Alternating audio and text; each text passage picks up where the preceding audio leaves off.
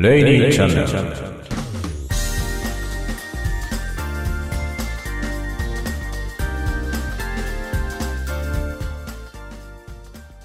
皆さんこんばんは、鈴雨レインです。いかがお過ごしでしょうか。もう5月も半ば、早いもんですね。日が経つのが非常に早いと感じます。どうだろう、いつ頃からですか、このレイニーチャンネル、なんとなく習慣みたいな感じになってきております。1週間に1回ぐらいの更新頻度で、クリエイティブにまつわるなんだかんだであるとかですね、映画のレビューであるとか、そういう話を中心にやっていこうと思っております。基本的にはですね、クリエイティブということのね、軸に話をするという。クリエイティブを軸にとか言うと偉そうなんですけども、僕がですね、いろいろなね、コンテンツ制作、全部趣味ですけども、いろんなことをやっておりますので、それにまつわる何かかにか、日頃のね、その活動の中で得た知見であるとか、考えていることであるとかね、クリエイティブに使う機材を買ったよとかいう、そういう話とか、そんなようなよもやま話をですねしていくと。その一環として、見た映画のね感銘を受けた作品についてはご紹介をしようかなというようなスタンスで、だいたい週に一度土曜か日曜の夜に公開するというスタンスでやっております。今のところね、日曜日の夜になることが多いですね。土曜日の夜は YouTube 用のコンテンツを作ってることが多いので、日曜の夜更新という感じです。なんとなく日曜の夜毎週日曜の夜って言い切ればいいんですけどね、なかなか毎週できるのかどうか自分が信用できないので曖昧な言い方になっておりますが、なんとなく習慣で続いております。この調子で続けていきたいと思っております。今日はですね、何の話をしようかなというところなんですが、新ウルトラマンの話をしようかなと思っております。でもね、サブタイトルにできるようなね、新ウルトラマンに見る〇〇みたいなそういう風にしたいんですよ、本当は。なんですが何も思いつきません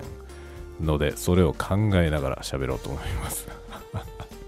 いつもにも増していい加減な感じでございますが、面白い話にはなるんじゃないでしょうか。というわけで皆様ごゆるりと最後までお楽しみくださいませ。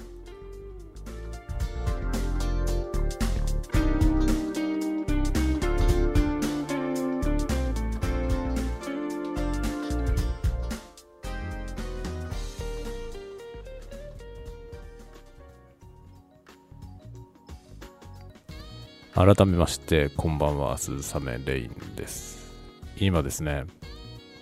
BGM を切り替えようとしたら手違いがありましてこの切り替える先の BGM を、回すのを忘れておりました。いつもはねこう回しといて両方とも回してる状態で、AB ミックスの切り替えを行うんですけども、今ね B のデッキが回ってなかったそんなこともありますね。でも臨機応変にやって参りたいと思っております。ちょっと音が小さいかな BGM、こんなもんですか。はい、というわけで今日は、ちょっとね録音環境も前回のやつと違います。ハードウェアのね使うハードウェアをちょっと変えました。別に新しいものは買っていません。前回ねASMR 動画用に購入した、ミキサーをねポッドキャストでも使うという設定にしておりましたが、あれを使うのをやめました。なぜかというとオーバースペックだからオーバースペックでややこしいというのと、ASMR の方が多チャンネル化してきたので、このねポッドキャスト用のマイクを挿しておく、つけっぱなしにしておくのがちょっと不便になってきたので、使うオーディオインターフェース自体を変えて、もうポッドキャストはねポッドキャスト専用で、オーディオインターフェースを前に使ってたやつにね戻しまして、そっちのもうインターフェースはポッドキャスト録音用みたいな感じで、マイクも線もつなぎっぱでね、行こうと考えております。今ね、デスク周りはえらいことになってますね。ミキサーが2つ、オーディオインターフェースが、2つ、ミディパッドみたいなやつが1つというね、状態ですが、1つオーディオインターフェース、デジデザインのね、プロツールスについてるちっちゃい MBOX2 というやつなんですが、それを、外しました。もうね、ドライバーが対応してなくて使えないので、使えないというか、だまし使ってたんですけど、晴れて引退させました。というわけで、今日はですね、シンプルな構成で録音をしておりますが、今後、ポッドキャストはこの構成でいきたいと考えております。音質的にはね、9大点ぐらいですかどうですか？音質にいろいろうるさい方が聞くと、全然ダメじゃんっていう感じかもしれませんけどね。このぐらいの音で実用上問題ないんではないかなと考えておりますので、このぐらいの音でいきたいなと思ってます。で、前回もちょっと話しましたが、もうちょっと前か。ね、ちょっと前に話しましたが、ポストプロセスでいろいろやっていた処理はほとんどかけるのをやめました。ノイズリダクションとか、そういったものはもうかけません。かけない感じでいきます。ノイズがなくなること以上に音質が変わることの方が許せないという耳になってきましたので、ノイズはあってもいいと。なるべくないに越したことはないですけどね。でも、ノイズを除去するのは、入らないのようにするという方向に努力をします。ポストプロセスでノイズリダクションをかけるのはしないという方向でね、やりたいと考えておりますので、若干音質的には以前とは変わってくると思いますが、どうですかね。どっちの方がいい悪い、主観的な感覚だと思いますが、なんかご意見とかありましたらぜひお寄せいただけると嬉しいですね。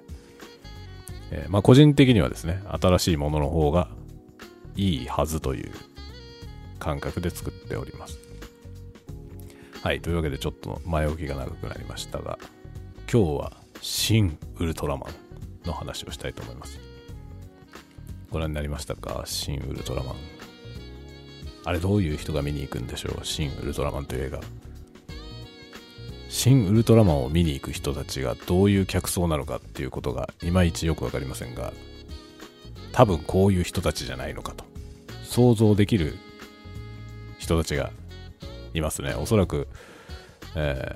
皆さんも同じような感覚を持たれるかと思いますが、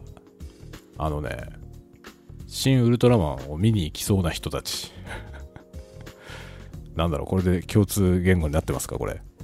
共通の見解で大丈夫ですかね？皆さんもね、想像して、新ウルトラマンを見に行きそうな人たちで想像される人々、これが共通だといいんですけど、皆さんと私で、そういう人たちにとってはですね、最高の映画だったんじゃないでしょうか。そういう意味では多分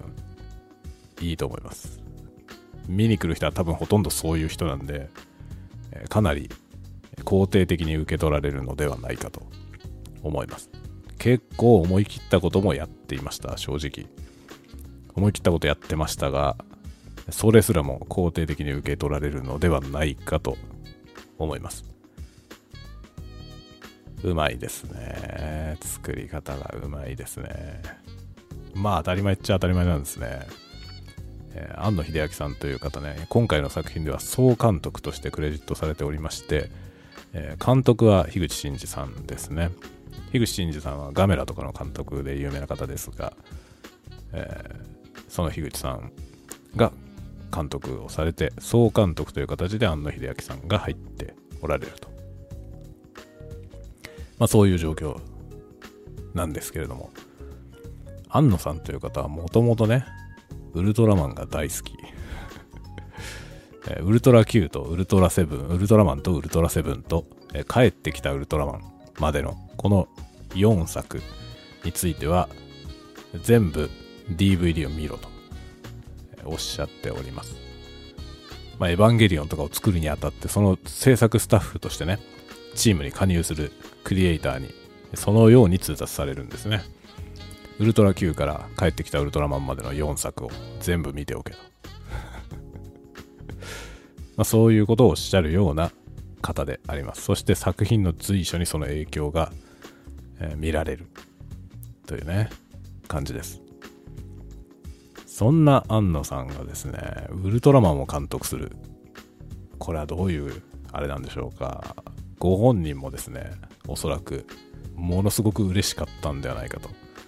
思いますし、我々もそれは見たいと思ったんじゃないでしょうか。そもそもウルトラマンが見たくてエヴァンゲリオンを作ったような人なんで、じゃあその人がウルトラマンを作ったらどうなるのか。まあですね、あれこれ考えるまでもなく、ウルトラマン好きの人たちが見たいウルトラマン、それが出てくるという、もうほとんど確実にそれが出てきますね。何しろね、庵野さんという方は自分の見たいものをね作るということに関してまあ右に出る人はいないんじゃないかと思うぐらいハイパーな方です。庵野さんの作られる絵っていうのは、ああこういうのが見たくて作ったのねっていう絵です。そんな庵野監督が、今回総監督ですけれども作る新ウルトラマン、何しろですね、これ一作目じゃありませんからね、新ゴジラっていうのがありましたんで、ゴジラ、僕らの見たいゴジラでしょ。ゴジラってね、時代によって、プロポーションが変わっていきましたよね。いろいろな、昭和の最初の方のゴジラからちょっとコミカルみたいなことになった時期があり、1984年のゴジラでなんと言うんでしょう、かっこいいとはこういうことだというゴジラが我々の前に現れてですね、それから平成に入り、いろいろなね強大な敵と戦うゴジラ、その度に姿が変わり、目つきが変わりしていったわけですけども、そんな歴戦のゴジラにね、でもゴジラってさっていう話ゴジラってさこういうものだよねっていう、なんかゴジラ像みたいなものがね、ハリウッドに行ったりして全然違うものになったりもしましたからね。そんな中でのゴジラってこういうのじゃないっていう、そのゴジラ、それが出てきましたよね、新ゴジラ。そういう人なんですよ、庵野さんという方は。だからウルトラマンもいろんなことになってますからね。ウルトラマンゼロとか言っちゃって、青と赤のね、青なんかも入っちゃってるウルトラマンもいますし、だんだん顔のデザインとかも複雑なことになったり、体のラインとかも複雑なことになったり、色もいろんな色になったりとかねしてます。でもさっていう話です。ウルトラマンってさこういうもんだよね。それがですね、そのまんまスクリーンにドカーンと登場するわけですね。そりゃあもうね、面白いとか面白くないとかそういう話じゃないんですよ。もうウルトラマンこれこそがウルトラマン、僕らの見たかったウルトラマンですね。最高ですね。そういう意味ではね、予告編の時点でもうね完璧でした最初のねウルトラマンがこう大気圏外から降ってくるわけですね。でドーンと落っこちてきて、でそのね砂煙の中でスーッと立ち上がりますね。銀色の巨人、そしておもむろに、山をバックにこう退いていくネロンガって透明になる、体がね透き通るというか、光学迷彩みたいな状態になる怪獣、電気を食べる怪獣なんですけど、これはウルトラマンの最初の方に第3話ぐらいに出てきた怪獣ですけど、そのネロンガと戦うわけですね。ここの部分はもう、予告編でかかっていますのでネタバレじゃありません。このシーンはねもう予告編で見ていました僕も。まあそのですね、砂煙の中で立ち上がったウルトラマンね、砂煙の中にいるから見えないですよね。でウルトラマンって目が光ってるので、目だけがねその砂煙の中でふわっと光って、なんかよく見えないけどなんかいるというね、かっこいいですね。そして霧が晴れてきて銀色の体でおもむろにスペシウム光線をですねぶっ放すわけですね。そしたらもう僕らの見たかったスペシウム光線僕らの見たかったスペシウム光線放たれました。かっこいいですね。とにかくね、安野さんという人はね、かっこいいフェチですよね。かっこいいものが見たいんですよ。とにかく純粋にその思いがものすごく強いので、かっこいいもの、自分の納得する絵を作ります。必ず納得するまでやります。何テイクかかろうと。恐ろしいですね。だから作る側としてあの監督の下で仕事をするのは地獄だと思いますね。リテイクが200を超えるとか普通にありますしかも200回ぐらいリテイクしてテイク2でいこうとかいうことを言われるというね、もっともらしい、なんかすごいですね。なんかね、安野さんという人はね、僕も、あんまり直接的な現場で一緒に働いたことはないんですけれども、ちょっと末端の方だけはね、エヴァンゲリオンの歯っていう作品でエンドロールに名前を載せてもらってるんですけど、この名前じゃないですよ。鈴雨レインじゃなくて本名の方で、載ってるんですけど、そのね、逸話としていろいろ聞こえてくる話はとんでもない話ばっかりでしたね。なんか200何十テイク重ねて、どのテイクがどうだったのか全部覚えてるらしいですね。もうその話聞いた時点でね、率直な感想は、それって人間じゃないじゃんっていうものですよね。もはや人間じゃないですね。人間技じゃありません。でも本当に覚えてるみたいです。いや、テイク2で行こうって。200何十テイク重ねた挙句にテイク2にするとか、そういうことがあるみたいですね。胃が痛くなりますね。胃が痛くなりますけど、でもそうやってね、自分の見たい絵を作る。そういう監督です。その監督が作ったスペシウム光線。見ましたか？予告編のスペシウム光線。もうあれだけで新ウルトラマンはもう完成。そう思いません？というかね、あのスペシウム光線見て、来たって思う人向けの映画です。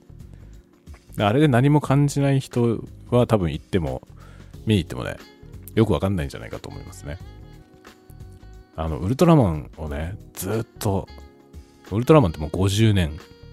ですか？ 50 年以上前の作品ですよね。そのウルトラマンをね、ずっとめでてきた人にとってはですね、そういう人がね、かっこいいと思うスペシウム光線なんですよ。予告のやつ。ズバババッとね、こう地面を切り裂いて、山がバババーンって爆発していってね、山が吹っ飛んじゃうんですよね、スペシウム光線で。絵ですよ。あれを見たかったんですよ。しかもその完璧なフォルムですね。スペシウム光線を放つ時のその姿勢。これぞウルトラマン。これぞウルトラマン。よく見てください、それを。予告のやつを。シルエット。完全にエヴァンゲリオンです。もちろんエヴァンゲリオンはウルトラマンを再現しようとして作られた作品だからです。だからウルトラマンのポーズとエヴァンゲリオンのポーズはほとんど同じ。そしてかっこいい破壊される街ですね。街というか山ですね。バババーンと吹っ飛んでね、かっこいい。何もかもがかっこいいんです、スペシウム光線。だからもう予告編のスペシウム光線見た時点で、もうですね、我々はひれ伏すわけですね。これです。待ってました。このウルトラマンを見たかったです。ごちそうさまでしたって感じですね。予告編の段階でもうごちそうさまでした。それでね、本編見てきたわけですけど、まあ大変なことになってます。結構無茶をしました。結構無茶してますね。一応ね、今回このポッドキャストは、ネタバレはしない方向、予告編で公開されてる話しかしませんの方向で話すので、何言ってるかわけわかんないと思います。全部伏せて話すから。本当はね、ネタバレでやりたいところです、これは。だけど、そんなにウルトラマン大好きでしょうがなくて、ぶっ壊れた人は多分このポッドキャストを聞いてないんじゃないかと思うので、あえて、何にも喋りません。何にも喋られませんが、すごいですよ、いろんなことが。まあ一つ言えるのはね、ウルトラ Q と初代ウルトラマン、今回はねウルトラセブンと帰ってきたウルトラマンについては、全く必要ありませんが、最初のウルトラマンとその前のウルトラ Q についてはある程度知ってる前提になっていました。まあ知らなくても多分意味はわかりますが、どうだろう、でもねちょっとついていけないかもしれません。で、まあ登場する宇宙人がね、何人だ 2名宇宙人の数え方は2名でいいんですかね。よくわかりませんけども、まあね、宇宙人が出てきます。で、宇宙人はね、確か両方ともね、出てるよね。予告に。出てると思います。ので言っちゃうと、まあ、ザラブ星人と、メフィラス星人が出てきますね。どっちも印象的ですね。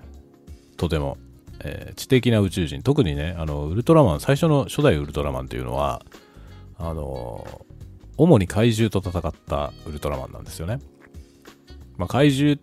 ていうのは自然災害みたいなもので、怪獣が暴れるからなんとかするというね感じで、意志を持ってね地球を滅ぼそうとする敵と戦っているわけではないわけですね、怪獣というのはね。でも時々ね、その知的な宇宙人が地球を我が物にしようとして侵略してくるわけですね。でそれと戦ったことも、幾度もありますが、多分ウルトラマンって最初のウルトラマンはね、シリーズが全39話ぐらいですかね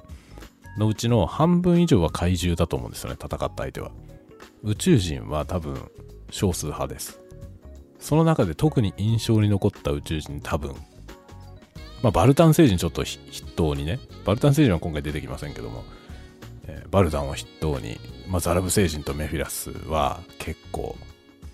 ね上げる人が多いんじゃないかと思いますね。どちらも非常に頭のいい宇宙人です。でザラブ星人はその知性をフルに発揮してくどいことをやりますね。ものすごく汚い、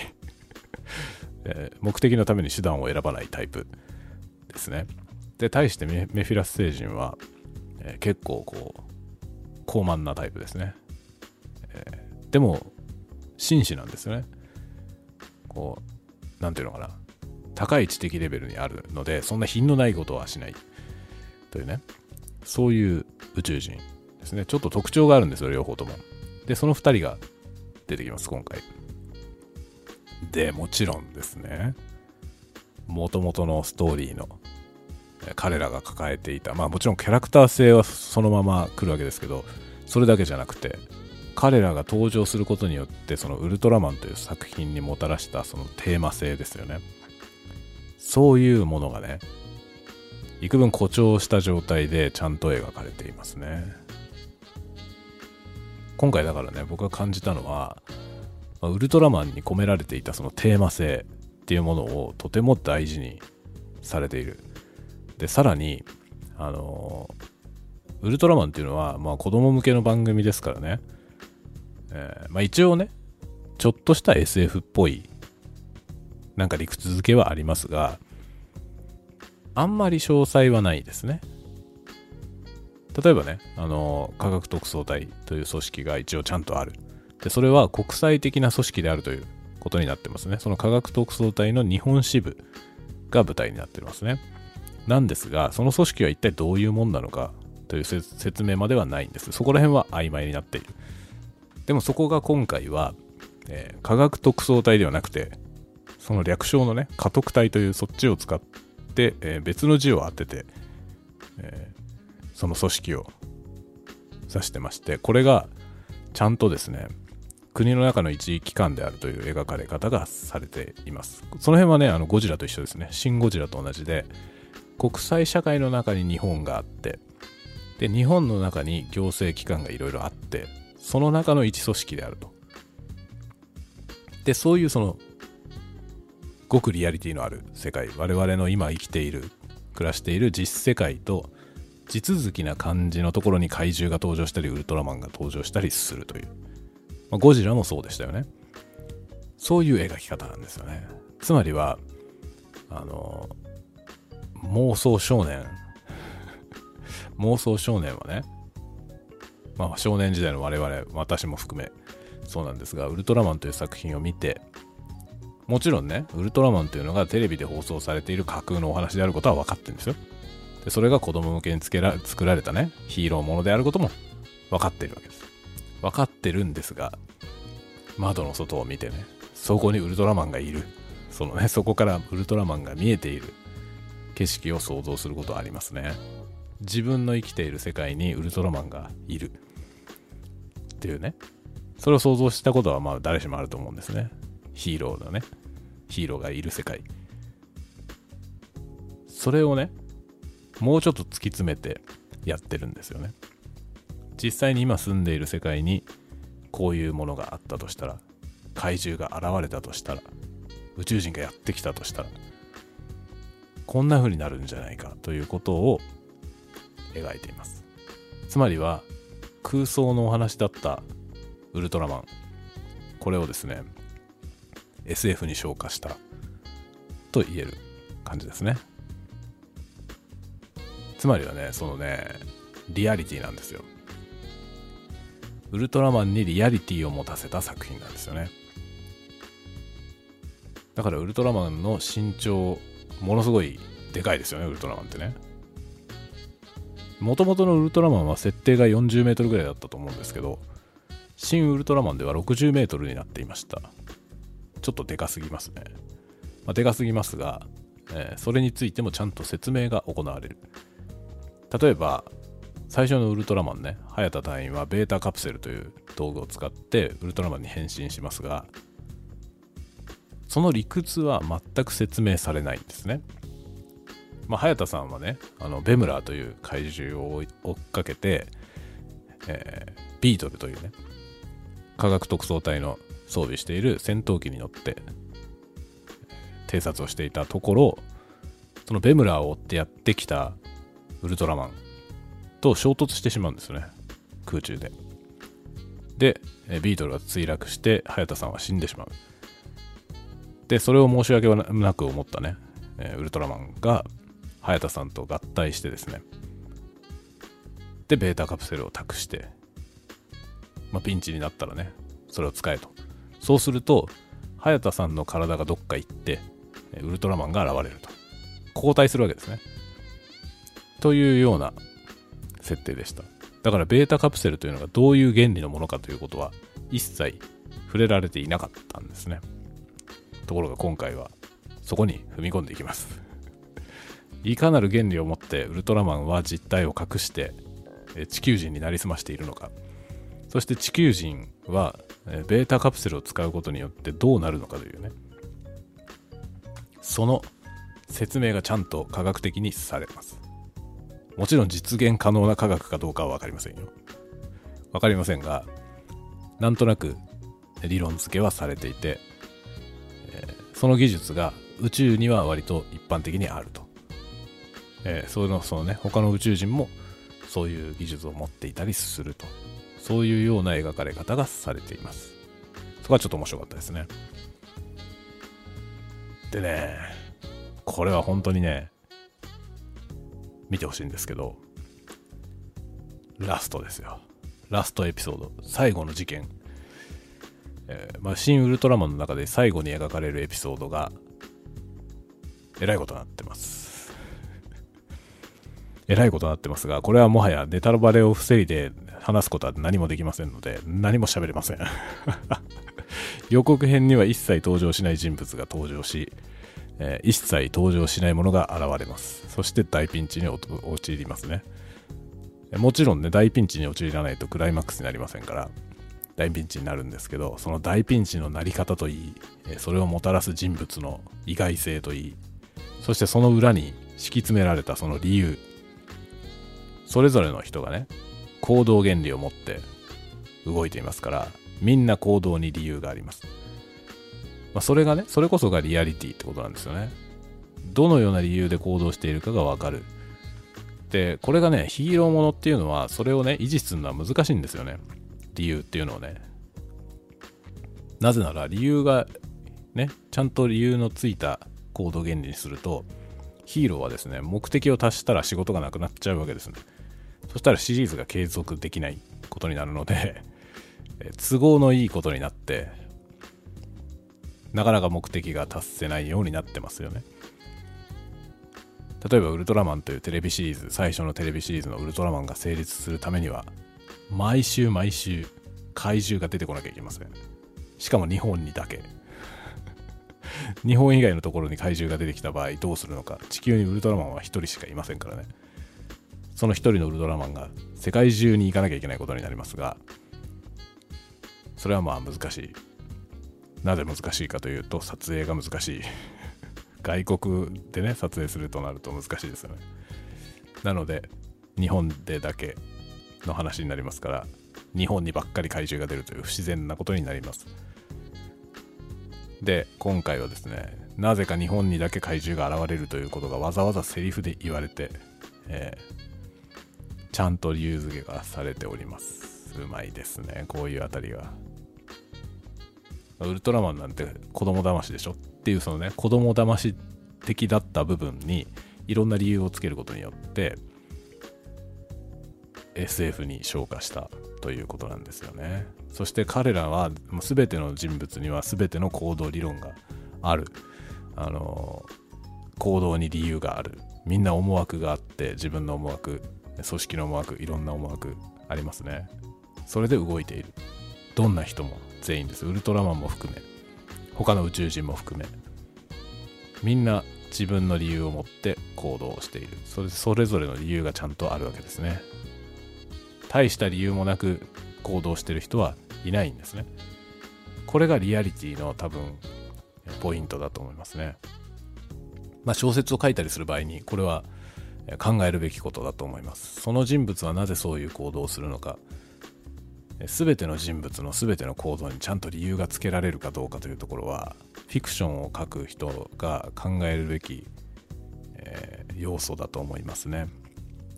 それが曖昧な状態で行動させてしまうと、説得力のない物語になってしまいます。なんでこの時この人はこうすんのっていうね、もっとこうした方が良くないっていうような、誰でも思いつくようなもっとこうした方が良くないっていうのが出てきてしまうと、ストーリーのために行動しているように見えてしまうんですね。それのことを俗にご都合主義と呼ぶわけですね。ストーリーの都合でキャラクターを動かしてしまう。これがご都合主義。そこがですね、新ウルトラマンは徹底的にそういうことにならないように作られていました。若干ご都合主義にならざるを得ない部分はどうしてもあるんですよ。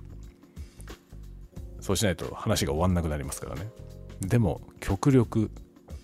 その最後のね、そのむちゃくちゃに関して言っても必ずですね、ちゃんと行動に原理があるという、ちゃんと理由があって、それぞれの思惑があって行動している、そういう説得力がありました。すべての瞬間に説得力がありました。これは素晴らしいことですね。このような緻密な脚本を書くことによって物語はですね、圧倒的リアリティを持ちますね。そういう意味でかなりね、なんというのかな、特にエンターテインメントの作品を書くことに関しての参考になる部分はいっぱいあるんじゃないかと思いました。ただし、そのね、何のためにこういう脚本を書く必要があったのかという部分が、やっぱりね、旧来のウルトラマンを知らないとわからないと思うんですね。そういう緻密な理由付けをしてまでこの人物にこんな行動をさせる必要があった理由というのがね、その根っこがどこにあるのかということを旧来のウルトラマンを知ってるとね、割と想像できるんですよね。ああ、そこのシーンのこれが気に入らないというか、そこに引っかかりを覚えたからこういう風になってんだなとか、そういうことがね、いっぱいありました。つまりはですね、この映画は僕のような人に向けて作られた映画。ウルトラ Q が好きで、ウルトラマンが好きで、ウルトラセブンが好きで、そのあたりの作品をね、浴びるように見て育った人たち、そういう人に向けて作られた映画。そういう人、安野さんからすればですね、おそらくそういうファン、ウルトラマンのファンという人たちは自分の仲間みたいなもんでしょうね。で、その自分の仲間たちに向けてね、いや、こういうのが見たいじゃんっていう君もこういうウルトラマン見たかったでしょっていう、そういうものがガーンと出てきた感じですね。だからね、庵野秀明さんという方はもう大ヒット作品のね、原作者でもあり監督でもありというね、そういう方ですから、ものすごい巨大ヒットの持ち主でありますよね。なのでちょっとね、見失いがちなんですけれども、でももともとはもっとピュアなところでものづくりをしている方なんですよね。好きなものを見たいそういう原理、そして同じようなものを見たがってる人に向けて、いや、こういうのが見たいでしょっていうね、俺もそうなんだよっていうものづくりなんですよね。それってさ、ヒットしてなかったら本当にね、そんなこと言ってるけどお前売れてねえじゃんって言って終わっちゃう話なんですけど、それをでっかいヒットの中でやるということがすごいですね。だから大ヒットメーカーが作った作品ですけれども、まるっきり客に迎合していません。客の視点をちゃんと分かって作っていますが、客に迎合はしていませんね。正直ね、驚いた部分もいっぱいありました。ああ、そんなことやるんだっていう驚きは何箇所かありましたね。大きな要素では2つありました。これは衝撃でした。でもその衝撃さえもですね、旧来のウルトラマンを知らないと多分感じられない衝撃なんじゃないかと思うんですよ。であればやはりこの作品はウルトラマンをよく知っている人に向けて作られた作品だから、ウルトラマン知らないけどちょっと見に行ってみようって見に行ってもよくわかんないと思います。少なくともザラブ星人とメフィラス星人に関して、誰それっていう人は多分わかんないと思います。話の筋自体はね、見てれば追いかけられると思いますけど、何が熱いのかが分かんなくて、多分そんなに楽しめないんじゃないかと思いますね。そういう意味ではね、前提知識を要求しちゃう映画って意味で、この間ね、ドクターストレンジの時にそれはどうなんだろうと思うって話をしたばっかりですよね。なのでこのね、新ウルトラマンはあんまり肯定したくもないです。個人的な率直な感想で言えばもう全肯定ですけどもね、僕の見たいウルトラマンが見れました、ありがとうって感じなんですけど、でも広く一般に向けてね、こう作品を作るという意味でいくとどうなのかなっていう部分は若干なくはないですね。ただし新ウルトラマンっていうタイトルでやってる以上ですね、ウルトラマン何それっていう人はあんまり見に来ないという想定はされてるんでしょうね。そこも含めてね、そうであったとしてもウルトラマン何それっていう人でも見て楽しめるものにするのが筋ではあろうと思いますね。でもそうすると今度はコアなファンにもね、届かなくなってしまう。難しいところですね。どっちがいいんでしょうか。わかりません。わかりませんね。だからね、ドクターストレンジだってマーベル作品ね、もう MCU だったら何でも見るんですっていうすごい人たちに向けて作られてるといえば、そうなんでしょうと思うんですよね。でもだとしたらね、タイトルをなんとかしろっていうのはちょっと思いますね。新ウルトラマンっていうタイトルでウルトラマンを知っててほしいというね、それはなんとなく伝わるじゃない。だけどドクターストレンジの2を見ようと思ったら、途中のいろんなドクターストレンジじゃない作品を見なきゃいけないという、そこが分かりにくいという意味ではやっぱりね、新ウルトラマンが許されてね、そのストレンジが許されないってことはないんですけど、似たような問題を抱えてはいつつ、どちらかというとウルトラマンの方が成功しているんではないかと個人的には思います。成功してるっていうのは、なんていうんだろう、ターゲットへの作品の提供の仕方がですよという意味で、もちろん工業的に考えたら圧倒的にドクターストレンジの方が売れると思いますけど、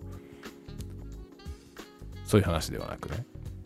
どこへ脚本を落としどころをねこう見つけるかというような意味合いにおいて、どっちかというと新ウルトラマンの方が成功してるんじゃないかと感じるという、そんなような意味合いの話でございます。ちょっと分かりにくい、幾分分かりにくい話かもしれませんね。ということでね、新ウルトラマン見てきて、半ば強引に創作論に結びつけたわけですが、ものづくりしてる人にとっては結構参考になる作品なんじゃないかなとは思いましたね。特にお話の作り方っていう部分に関して、テーマ性のね拡張の仕方とか、そのテーマをどうやって描くか、本当にわずかなシーン一つでもテーマを感じさせることができるというね、そういうような要素はいくつか感じました。巧みです。そこら辺は本当に巧みだなと思いました。そういう意味でね、こういう映画を見て、自らの創作に生かすっていうことは、結構ねできるので、おすすめはですね、もちろん好きな映画見るんですけど、あんまり興味のないものもね、あんまり食わず嫌いせずに見てみると面白いんじゃないかなと思います。そういう意味ではウルトラマンって何？見たことないんだけどっていう人にも新ウルトラマン見てほしいですね。そういう人がどういう感想を持つのかっていうこともちょっと聞いてみたいと思います。そこに興味はあります。よかったら聞かせてくれる方いらっしゃいましたら、ぜひ、ウルトラマンよく知らないで見てみたけどこんな感じを受けましたっていう話をざっくばらんに聞かせてもらえると嬉しいです。では今日はこの辺で終わりにしたいと思います。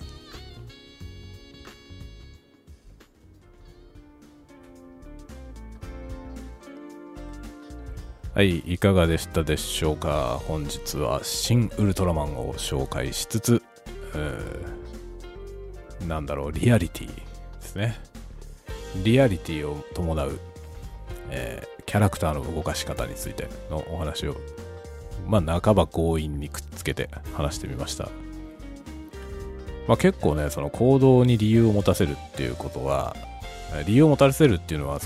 こちらの都合、作者の都合ではなくて、キャラクター自身の行動原理に基づいた理由を持たせるっていうことは、意識するべきポイントなのかなと思いますね。どのようなキャラクターを設定するかによってもちろんね、同じ局面であっても選ぶ選択肢は違うと思いますので、そういうようなことをよく考えて、その人だったらこの局面でどんな反応をするのだろうか、これを想像し続けるということは大事なんじゃないかと思います。宇宙人のような人になってくるとね、その人がこういう場面でどんな判断をするのか、それを想像することは非常に難しくなりますけれども、人間からの延長上で極端な人間を設定するといいのかもしれませんね。宇宙人のような人いますからね、実際のところ。キャラクター設定に関してはいろいろ多くの人を見聞きしてですね、好きな人嫌いな人、こいつは鼻につくなとかいう人の人物像もよく観察しておくと思わぬところで使えたりしますね。はい、というわけで今日は新ウルトラマンとそこに見る、キャラクターの行動原理について話してみました。ではまた次回まで皆さんが穏やかな時を過ごせますように。